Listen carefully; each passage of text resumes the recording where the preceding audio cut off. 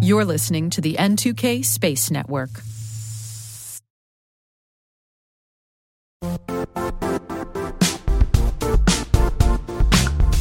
Don't struggle to align your organization's cybersecurity with business risk. Get the only solution that goes beyond reacting to threats with vulnerability and risk monitoring.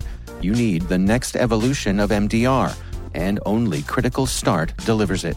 Critical Start doesn't just monitor and respond to threats. They put you in control by detecting suspicious activities, quickly responding to contain threats, and identifying your most critical assets and protecting them against vulnerabilities and exposures. With continuous visibility, expert guidance, and measurable risk reduction, Critical Start has redefined what it means to manage cyber risk. Demonstrate provable security maturity to your leadership while positioning your program to achieve the greatest risk reduction per dollar spent. Stop fearing risk and start managing it with Critical Start. Visit criticalstart.com and request a demo today. That's criticalstart.com.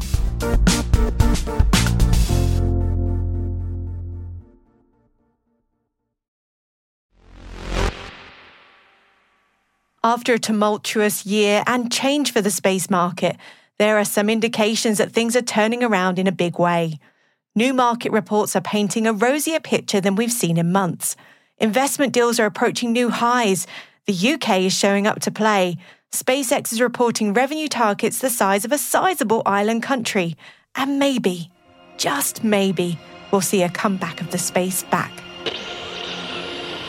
T-minus 20 seconds to LOS speed risk. Go for deploy. Today is July 18th, 2023. I'm Alice Carruth, and this is T-minus.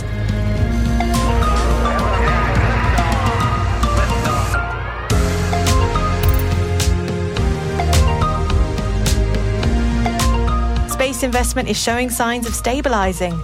Rocket Lab's Baby Come Back mission launches payloads from New Zealand. The Space Command HQ debate continues to cause drama.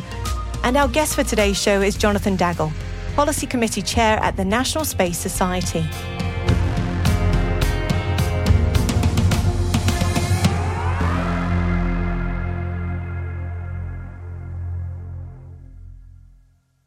On to today's briefing. The last 12 months have been a real challenge for the business of space, but private investment in the space industry is showing signs of a major comeback. The financial pendulum is swinging, with investment inflows showing signs of stabilizing according to a Q2 report from the Space Capital. A healthy $4.9 billion poured into the space infrastructure companies during the second quarter of this year, thanks largely to Maxar's $4.1 billion equity value go private sale. This trend signals a healthy pipeline for space startups. Moreover, the UK is emerging as a major player, ranking third globally in space deals according to a recent report from Seraphim Space. A total of 39 deals were reported in the last 12 months, surpassed only by the US and China. Seraphim's VP, Maureen Haverty, highlighted the uptick in collaborative efforts in space-based communications and internet, meant to counter the behemoth that has become SpaceX's Starlink, pushing companies to join forces in response. And speaking of SpaceX, the industry launch leader is forecasting a doubling of its revenue to a whopping $8 billion this year. This projection is inspiring a renewed enthusiasm among investors and defying the recent downturn in private tech valuations. The bottom line is the space industry's financial landscape is evolving, with a return to a healthier dynamic where disciplined investors are making the most of lower valuations. The most recent market reports are painting a glowing picture of the opportunities to come. We're seeing the industry not just survive, but find new ways to thrive. It's certainly an exciting time to be part of the space race. And staying with that increase in investment theme, Firefly Aerospace has reportedly told CNBC that it's close to announcing an oversubscribed capital raise. Firefly is riding the coattails of their first successful orbital launch last year and has recently announced the acquisitions of Spaceflight Inc. and assets from Virgin Orbit. The company is now valued at over $1 billion and has reportedly gained more commitments to invest than initially planned at a time when most space startups are struggling to raise funds. Good luck to them.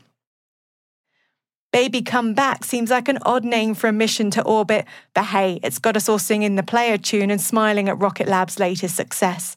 The company's 39th Electron mission launched from their site in New Zealand. The Electron deployed 4 NASA Starlink 6U CubeSats and 2 Spire 3U CubeSats to Sun-synchronous orbit. The final payload was a Spaceflight Laboratory and Telesat LEO 3 demonstration satellite, following the decommissioning of Telesat's Phase 1 vehicle. The Electron rocket booster used in the mission detached and parachuted into the Pacific Ocean and was recovered by a boat. Rocket Lab hopes to reuse it in future missions. We like to cover news stories on this show, launches, announcements, mergers, etc. But when we read the Wall Street Journal article on the US pushing for military cooperation in space, we thought it was worth mentioning as part of our Intel briefing.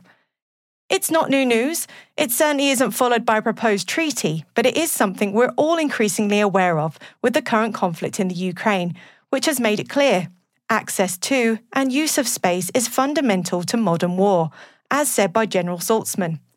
US adversaries have developed significant capabilities in space, and we at T-Minus see this as an area of increasing concern. You should check out our sister podcast, The Cyberwire, and their extensive coverage of cybersecurity conflict in space for more details on why space is a key area we should be aware of. We've included the journal article in our show notes for you to read. And speaking of General Chance Saltzman, the US Chief of Space Operations has openly stated that he supports defending European satellites against attacks, warning that any destruction of a friendly satellite will be considered an act of war. Saltzman was in the UK at the Royal International Air Tattoo when he said the remarks, explaining that the US should be no different to how it currently provides air defence cover by protecting communication nodes, regardless of the country that has contributed to those nodes. So given that information, it should come as no surprise that the US Senate is looking to the Space Force for answers to a possible new military branch. They have started debating the 2024 National Defense Authorization Act, which is proposing the possibility of an independent cyber force. The proposal is directing the Secretary of Defense to work with the National Academy of Public Administration to evaluate whether the US should establish a separate service dedicated to cyber operations or refine the existing US Cyber Command approach, which is based on the US Special Operations Command model. We will certainly keep you updated once that bill is passed. And are you as frustrated with the Space Command HQ debacle as we are? It seems the latest twist in the where will they put the Space Command HQ saga is a halt in funding for a new $150 million National Space Defense Center building at Schriever Space Force Base. The building plans to be home to over 600 staff that would monitor threats in orbit and develop solutions in the event of an attack. The request is separate from any spending on a permanent headquarters building for the command, but as with politics the world over, there's always a grey area to be exploited. I'm sure we'll have the next instalment to the drama soon. And a final story for your daily briefing. Congrats to Lightridge Solutions on acquiring Trident Systems, a provider of high-performance space electronics and C4 ISR solutions. Financial terms of the transaction have not been disclosed.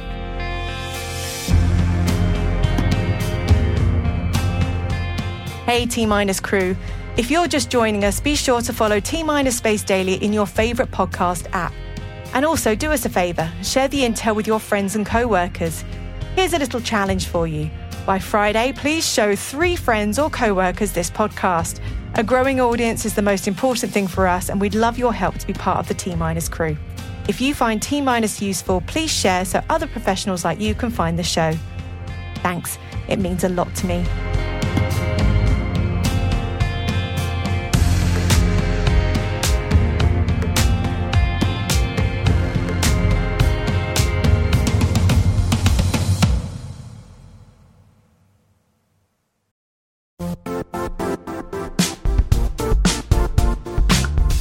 The IT world used to be simpler. You only had to secure and manage environments that you controlled. Then came new technologies and new ways to work. Now, employees, apps, and networks are everywhere. This means poor visibility, security gaps, and added risk. That's why Cloudflare created the first-ever connectivity cloud. Visit cloudflare.com to protect your business everywhere you do business.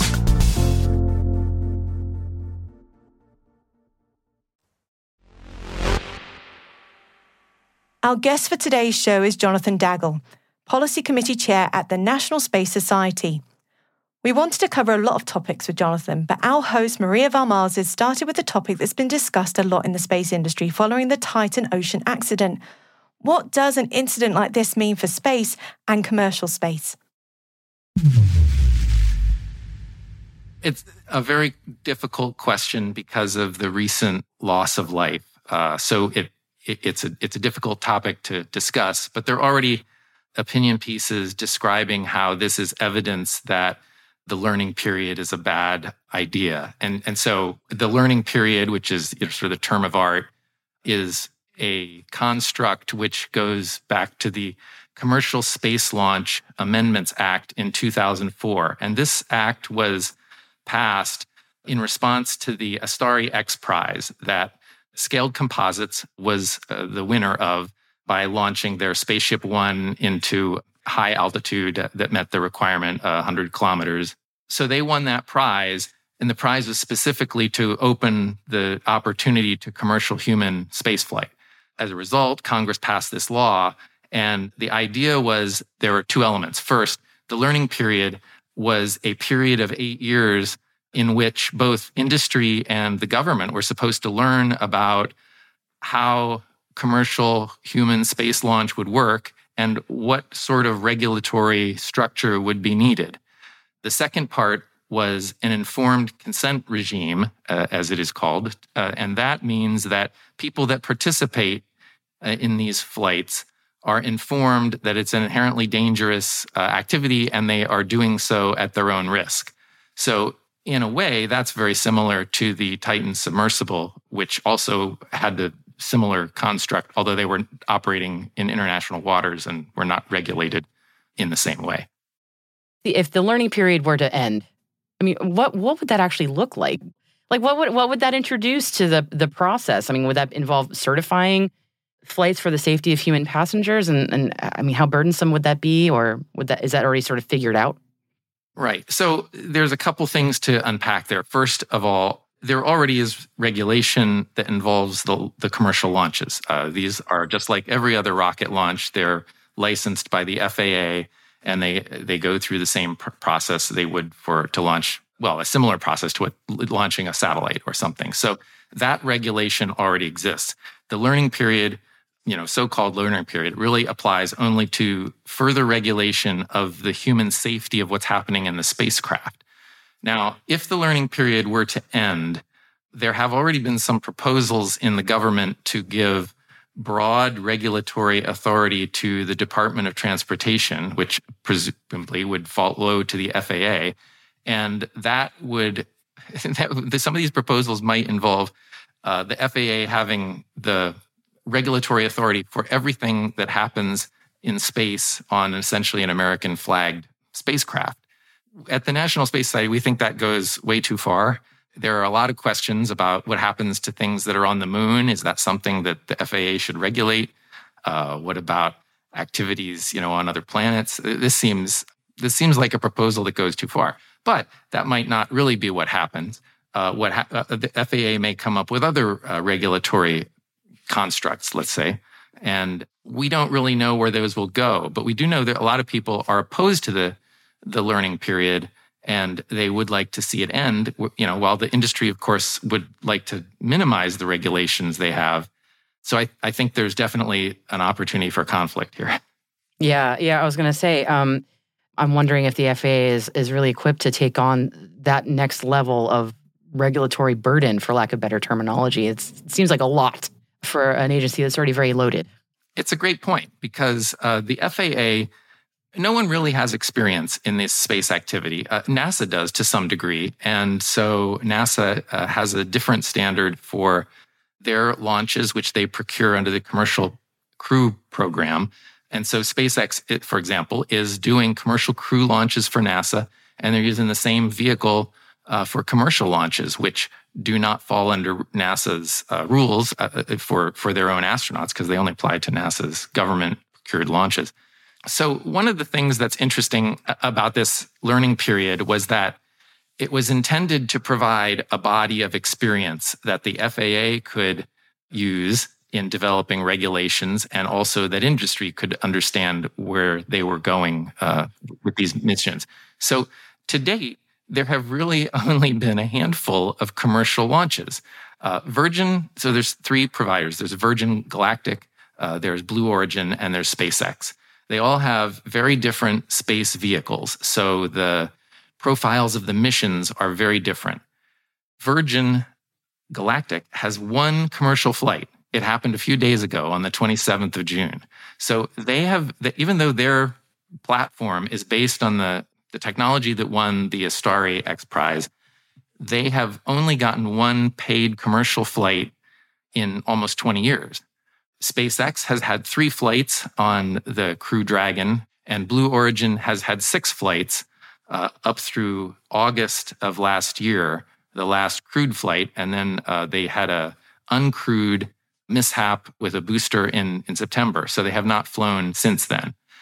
Now, that's not very many flights. And even though a long time has gone by, it's not really a lot of experience to base a regulatory regime on. So hence the view that the learning period is not quite over. You know, I think some would like to extend the learning period forever, and I don't think that's really a reasonable approach. But I think what is premature is just to let it expire because it's the end of the fiscal year, and we haven't really achieved all these launches. There was, I guess, the original idea was that there would be dozens of launches in the first 8 years, but in fact, there were none that were actually commercially paid for, and hence the learning period has been extended several times.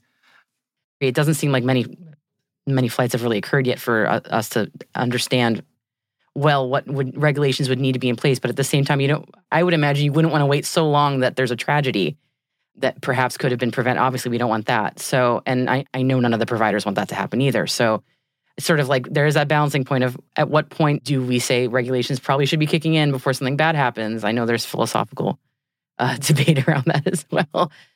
Well, I'll just go out on a limb here a little bit. So the Titan submersible was not regulated or reviewed by anyone else. The industry, Marine Technology Society, they requested that the company submit the design for a review. It's not a formal certification as far as I'm aware. It was a review. And they did not want to do that because they believe strongly that, their approach, they didn't need it. And I think that's sort of the downside. The answer to that is not to regulate these launches as if they are chartered airline, commercial airline flights from Washington to Los Angeles. Flying to space is still a somewhat risky thing. There is room for something between the construct of regular commercial airline travel and completely unregulated activities, uncontrolled. And one of the ways to approach that is through industry bodies providing standards. That is a way that does not require the government to provide every requirement for vehicle and for there to be some review or some cross-checking of what an individual company might do. But at this point, from my conversation with people, it sounds like, informed consent is doing the job that it needs to do. Again, this is just opinion and speculation. This is not speaking for anybody. It's just, people are going, folks who are doing this know the risks. So right now that seems to be good enough. And I don't know how the FAA feels about that, but that seems to be also the response to the Titan tragedy is also that those folks knew what could happen. So I don't know. Yeah, well, there are some who are definitely saying that the Titan tragedy is a beacon that indicates that the whole informed consent regime is a bad idea. And I don't think that's the case. If you look at, I don't think that the government should be in the position of telling people that they can only do things that are safe and regulated to the level of an airliner or something to that effect. If you look at adventure sports, that's one of the reasons people participate in them is that they are inherently dangerous. They provide a thrill, whether it's whitewater rafting or flying in the jetpack man who last weekend had a tumble at the Grand Prix. Yeah. All of these things are sort of inherently dangerous. They are not, there's not the safety of taking a bus an airplane or even, I mean, if you look at going to the deep sea, going to the Titanic in a submersible is not equivalent to taking an ocean liner across the ocean. I think James Cameron talked about the idea that what these people are doing in a submersible is really something far beyond tourists. They're being citizen explorers. That's the term that he used. And he appreciated that. But, you want to make sure you're doing the activity in a way that is responsible. And, it's not in the interest of the companies to do things that are irresponsible as well. I mean, the ramifications of a mishap in space launch, I think, are well understood by the companies. And as long as they want to stay in business, it's certainly in their interest to make sure that the activity is safe as it can be made. Absolutely. Well, Jonathan, I know we're coming close to the end of our time. I just wanted to give you the floor. If there's anything you wanted to mention to close this out, I just wanted to give you the opportunity. Well, thank you. I just encourage people to visit the National Space Society's website at space.nss.org. And if you want to connect with me, you can look me up on LinkedIn. Thank you so much for joining me, and thank you for this fascinating conversation. It's been the topic of a lot of dinner table conversations for me in the past few weeks. I'm sure for many of us. So I'm glad to speak to you about it as well. Thank you. It's a pleasure speaking with you.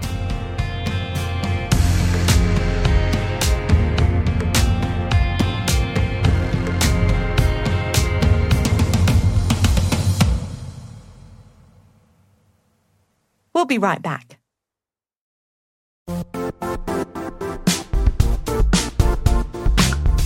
And now, a word from our sponsor, Zscaler, the leader in cloud security. Cyber attackers are using AI in creative ways to compromise users and breach organizations. In a security landscape where you must fight AI with AI, the best AI protection comes from having the best data. Zscaler has extended its Zero Trust architecture with powerful AI engines that are trained and tuned by 500 trillion daily signals. Learn more about Zscaler Zero Trust plus AI to prevent ransomware and AI attacks. Experience your world secured. Visit zscaler.com/zerotrustai.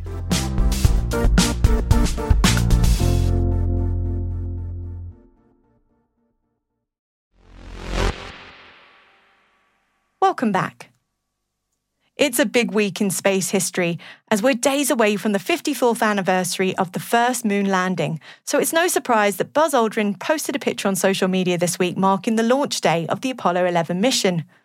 What did come as a surprise to many is that he wears 3 watches as seen in the picture. 3 watches? Did he mean to do that? The answer is yes. The legendary moonwalker wears 2 NASA-issued Omega Speedmasters that have been to the moon and a 3rd watch that stayed behind. Aldrin says you need an odd number of watches in case there's a discrepancy, so you can sort out which one is what. He also says that this is an approach that should be used when deciding on crew numbers. According to Buzz, we're not going to send an even number of people to Mars, because then you can have a 50-50 disagreement. You can't argue with that logic.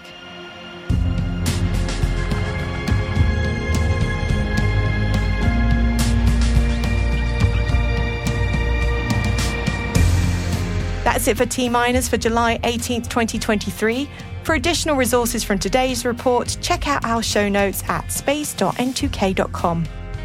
We're privileged that N2K and podcasts like T-Minus are part of the daily routine of many of the most influential leaders and operators in the public and private sector, from the Fortune 500 to many of the world's preeminent intelligence and law enforcement agencies. This episode was mixed by Elliot Peltzman and Trey Hester, with original music and sound design by Elliot Peltzman. Our executive producer is Brandon Karff, our chief intelligence officer is Eric Tillman, our host is Maria Varmazis, and I'm Alice Carruth. Thanks for listening.